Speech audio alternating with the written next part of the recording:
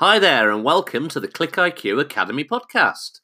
The Click IQ Academy is a learning and resources hub for recruiters, shaping the future and featuring insights from the sharpest minds in the industry. I'm Alan Walker, and in this episode, I talk to the super talented Kasia Tang about building high performing recruitment teams. We also discuss diversity of thought, why hiring colleagues who challenge you is a good thing, and how building a truly candidate centric function will deliver great results. Hi, Kasia. Hi, Alan. How are you? Good, really good. Thanks you. And you? Yeah, really well, thank you. It's great to talk to you. For those that don't know you, can you tell us a little bit about who it is you are and what it is you do?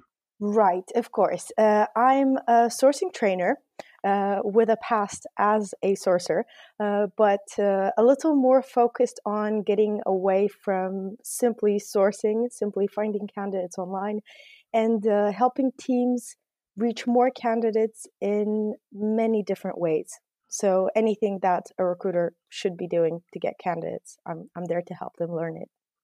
Okay, excellent. And I know clearly a big part of being able to reach those candidates and find some of the tools and techniques that those recruiters have, but also I understand a big part of it is also having the right team in place.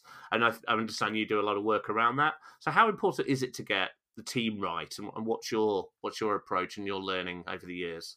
Yeah, I think it's an interesting thing because I kind of learned a little bit about it from running a community of right now it's 4,000 recruiters in Poland. So I think it's the biggest one. And interacting with all of them, I think taught me how different recruiters operate. I think having the right team in place is the very essence of recruiting success. And I think too few companies focus on this, really. We still hire for the skills that recruiters have, but it's all about the mindset. And I think the right mindset, the culture fit, I know it's very unpopular, but I'm going to insist. It's important that you have people on board who solve problems the way you want them to be solved, which is what I would say culture fit is. I think that is really important for making sure you bring the right candidates on board later on. And how does a hiring manager, which would probably be a TA lead or a resourcing lead in the recruitment team, kind of ascertain what that culture fit is for their team? Because it can be very different from the wider organisation's culture, can't it? Yeah, I think usually what I look at is what do people get in trouble for, and what do people get praised for. It's as simple as that, because very often we say, oh, yeah, we want people who are really proactive. But the truth is, every single time someone is proactive, they get in trouble. So that's really, there's a problem between what we declare our culture to be and what it really is. I think the important thing is to have a look at what's been done in the past, what happened in the past with different team members, and take that as a learning lesson. You can always change your culture, but I think it's important to be honest with people who you're bringing on board. It's going to be difficult. We've tried to be more proactive, but it's not in our DNA just yet. So it's going to be a challenge. Yeah, no, exactly. What are the dangers of getting it wrong? Do you think, in terms of having the wrong people in the wrong culture for them? Oh, it's very simple. They all leave. I've trained teams that I swear have like 4 months of experience as a team because the team would leave every single year and then a new team would arrive in place. Literally every single recruiter on the team would leave within 1 year.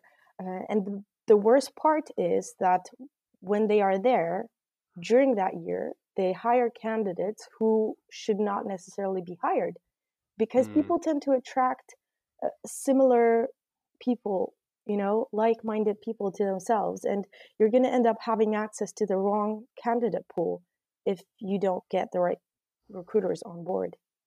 So, what are some of the things that a team can put in place then to ensure they do hire the right people for the right culture? So beyond going, yeah, this is our culture, this is how we understand it. How do they make sure that the individual coming in is right for that culture? Beyond just being honest, because sometimes people have a certain knack and a certain way of getting through interviews, don't they? And then when they land, they're like, okay, we made the wrong hire. How can they be sure that they're hiring the right people?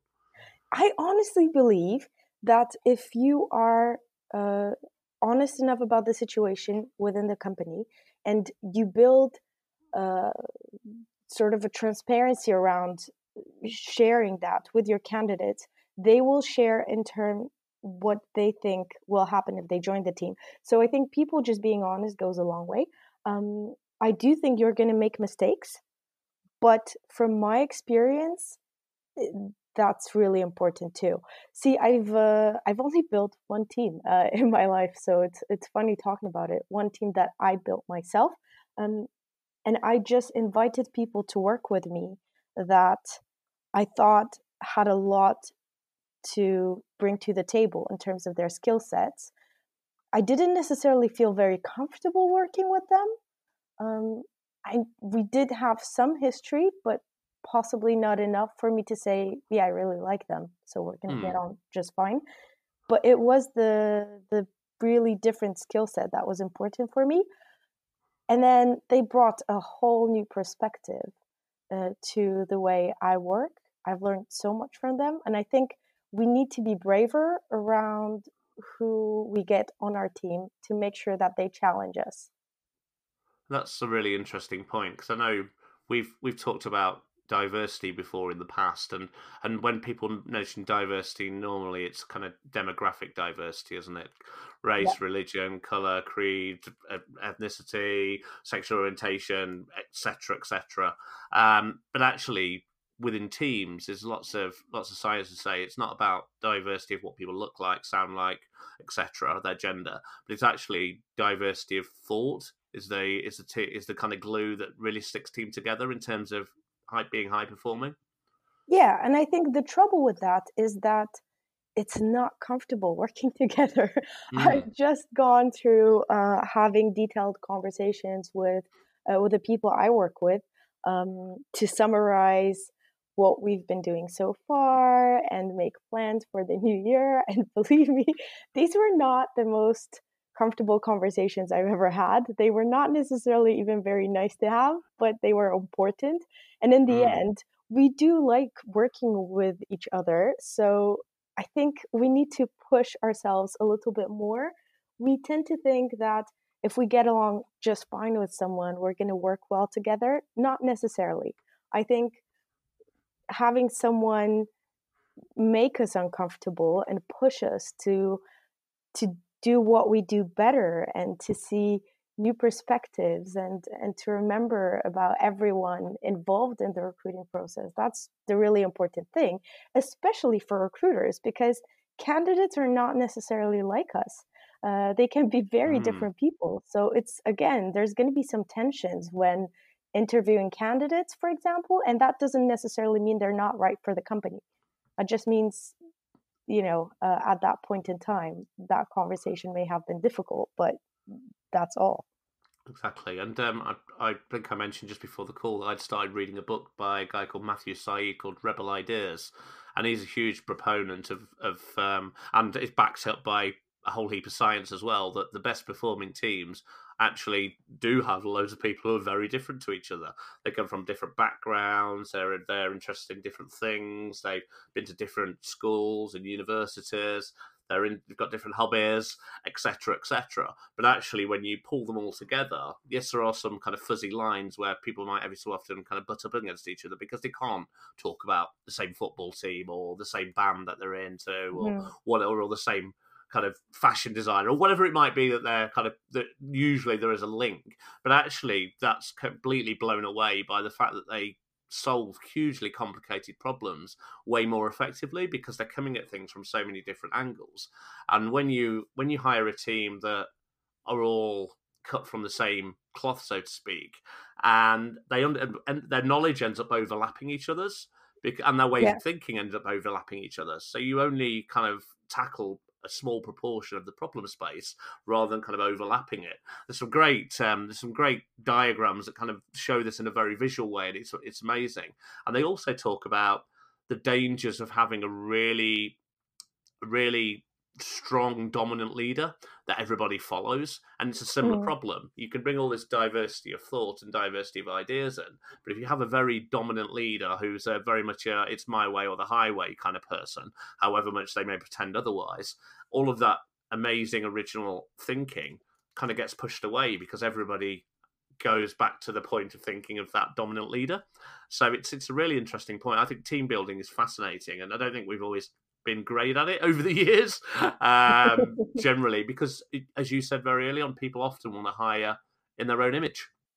Yes, and because we very often hire recruiters with no past experience. I mean, when you hire people into an agency, you just provide them with a phone, right? Yeah, No training. So they don't necessarily learn to do things the right way, but you also don't let them question how things are done. This is very visible in Poland in how recruiters are trained.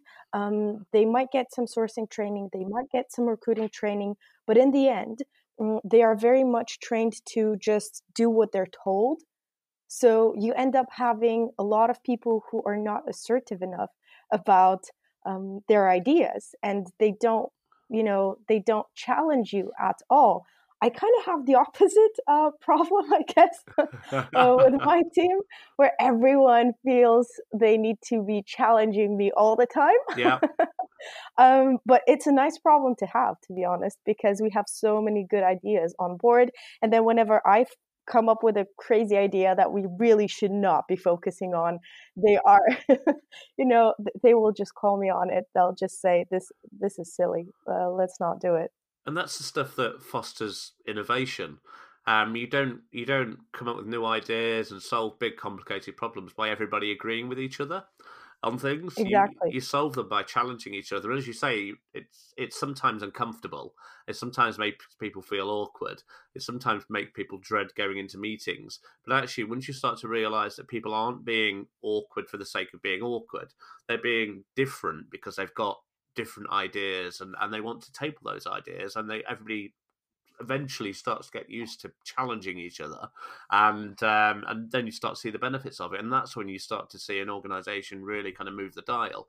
You can set up a very fine, average performing organization following the same processes, bringing everybody in and everyone following those same processes. But you're not going to create a great organization that way. And you're always going to have the problems of turnover and lack of creativity, Yeah. lack of innovation, aren't you? Definitely, I really agree with that. And this is unfortunately what I see most of the time. I see people trying to be nice to each other just to make sure, everyone is happy coming to work. I don't think this is necessarily what makes people happy coming to work. Um, Avoiding conflict is not very fruitful No. for recruiting teams. No, exactly. And it might seem nice on a day-to-day basis, but actually when you then look back at your career, have I done anything interesting? Have I done anything that's genuinely moved the dial? Have I done anything creative, innovative, exciting? Have I achieved things that other people haven't been able to? If all you're in is an environment where everybody nods their head and goes, "You're amazing. Oh no, you're amazing. You're more amazing. We're all amazing," then it's unlikely that that kind of stuff is going to happen.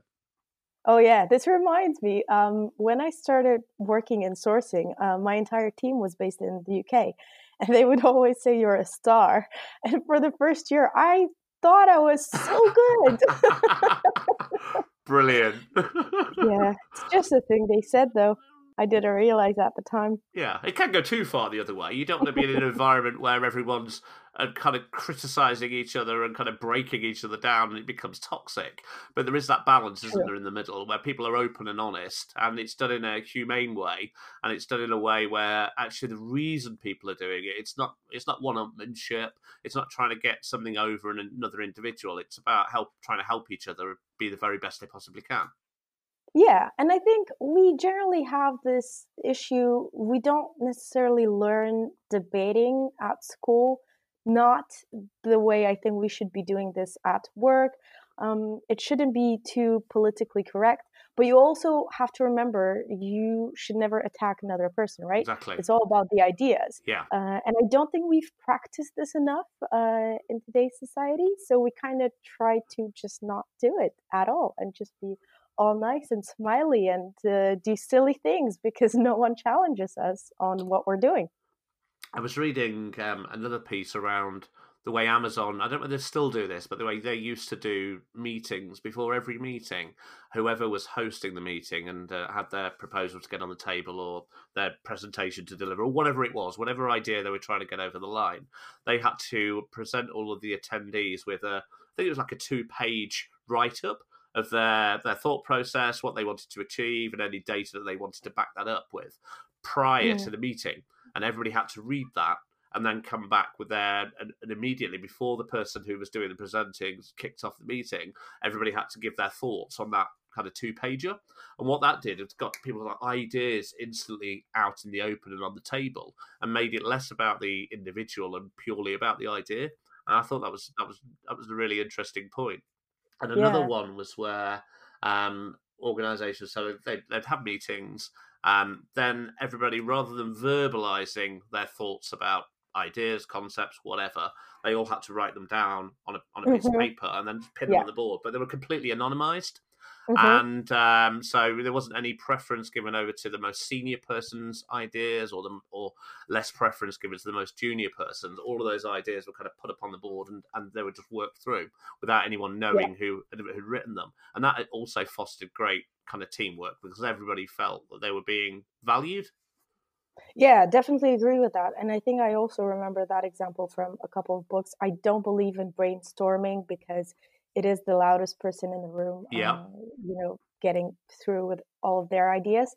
But at the same time, I kind of enjoy looking at people learning to speak up. This has been sort of my mission. It sounds very serious. But like I said, in Poland, recruiters are taught not to speak up and just do what they're told. And so a couple of years back, when I was setting up the community, I thought I would love if people did that a little bit more. I used to do that. I would get in trouble for it. And so I would leave the company, but a lot of people just, stop sharing their opinions. And the funny thing is, the side effect is that when I organize my meetups, if, people will now speak up. What this means is mostly they will speak up about the meetup. So they come in with very strong ideas around what they want from the event. And it was I had a hard time learning to deal with all of the constructive feedback that I would get. So it's a constant, it's a journey, right? You constantly have to learn to live with the consequences of encouraging that exchange. That's a really good point because you could get into the situation where you've got loads of people in a room who basically are just shouting at each other because there's somebody who wants to give some constructive feedback and there's somebody who can't receive constructive feedback and doesn't take it the right way. And that learning is probably as important as being able to stand up and say your point, isn't it? It's being able to take those points on board without taking it as a kind of personal criticism. Yeah, and without necessarily crying all night, which I guess was the first stage for me, but I'm over that now. Well, people get attached to things, don't they? And they start to look on them as their baby, so to speak. So if they've come up with an idea or run an event or whatever it might be, and then somebody to them is criticizing them, it's almost like somebody walking in the room and going, God, your baby's ugly. People get defensive, and you need to have that kind of emotional disattachment away from things that are not babies, basically, where you don't need to be defensive. It's a work thing, ultimately. It's more like, I think your baby would look better wearing a hat or whatever, right? I mean, because it's not necessarily saying, oh, this is awful, but it's more saying, I think we can do this better.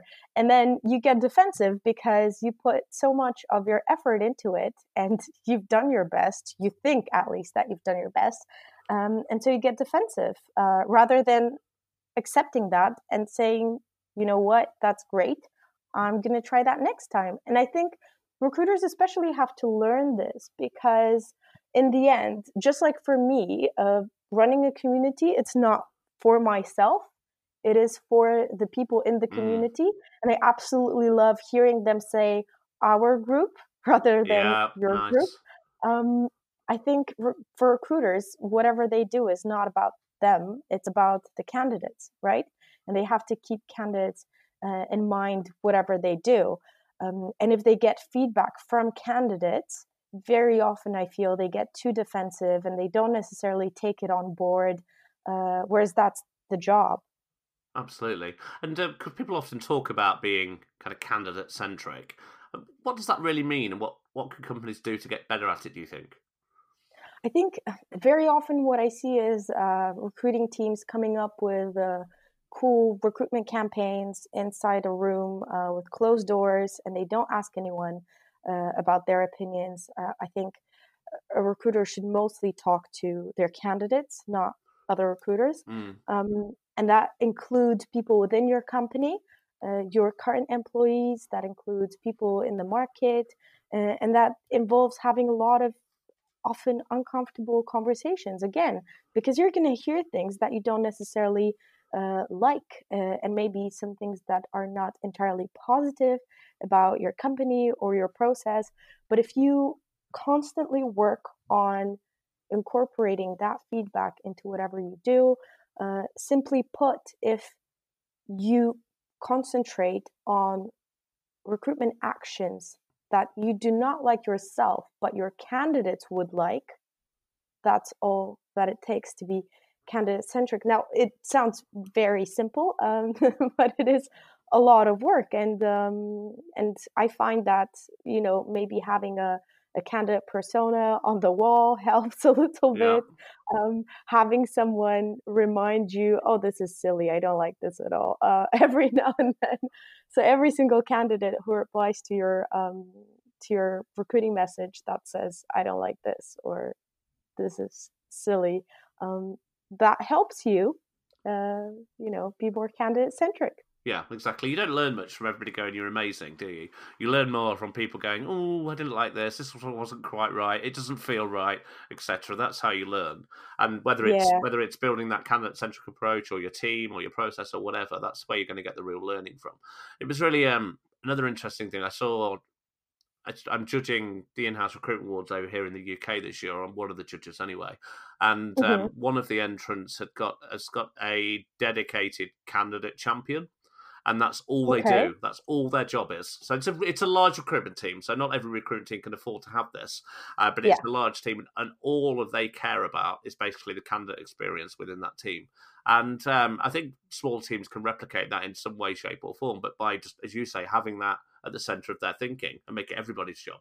But it's yeah, a fascinating subject, because again, recruiters are rarely like the people they're trying to hire. yeah, If you're a recruiter, you're probably not going to have the same persona as a developer or a CTO or even a head of sales or a head of customer service. So just because, as you say, somebody likes something that the crazy recruitment team have come up with around marketing, chances of that landing with the audience is very slim.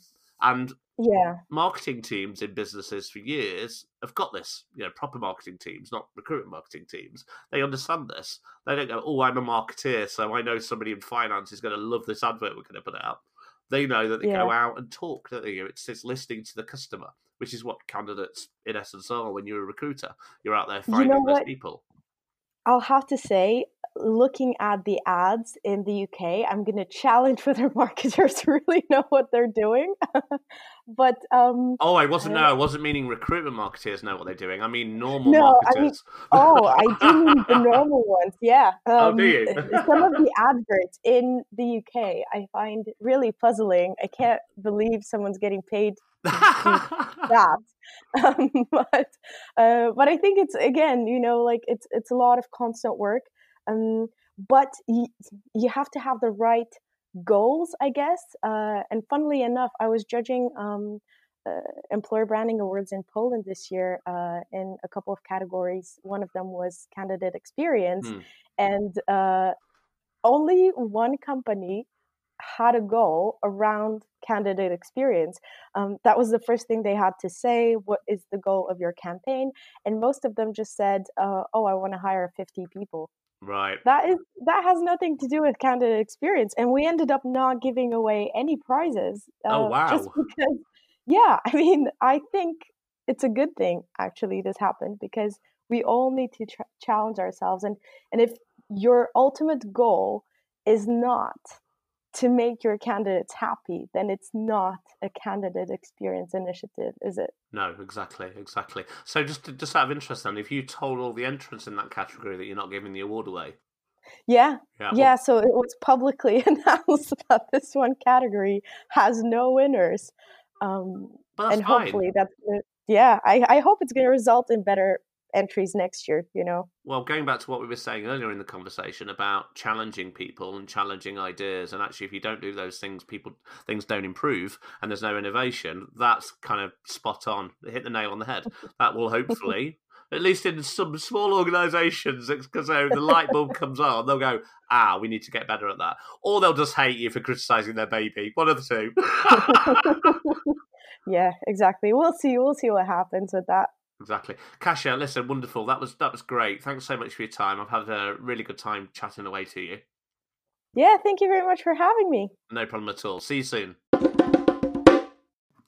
And that brings us to the end of this episode. A big thanks to you for listening, and a big thanks to Kasia for talking to us about building recruitment teams.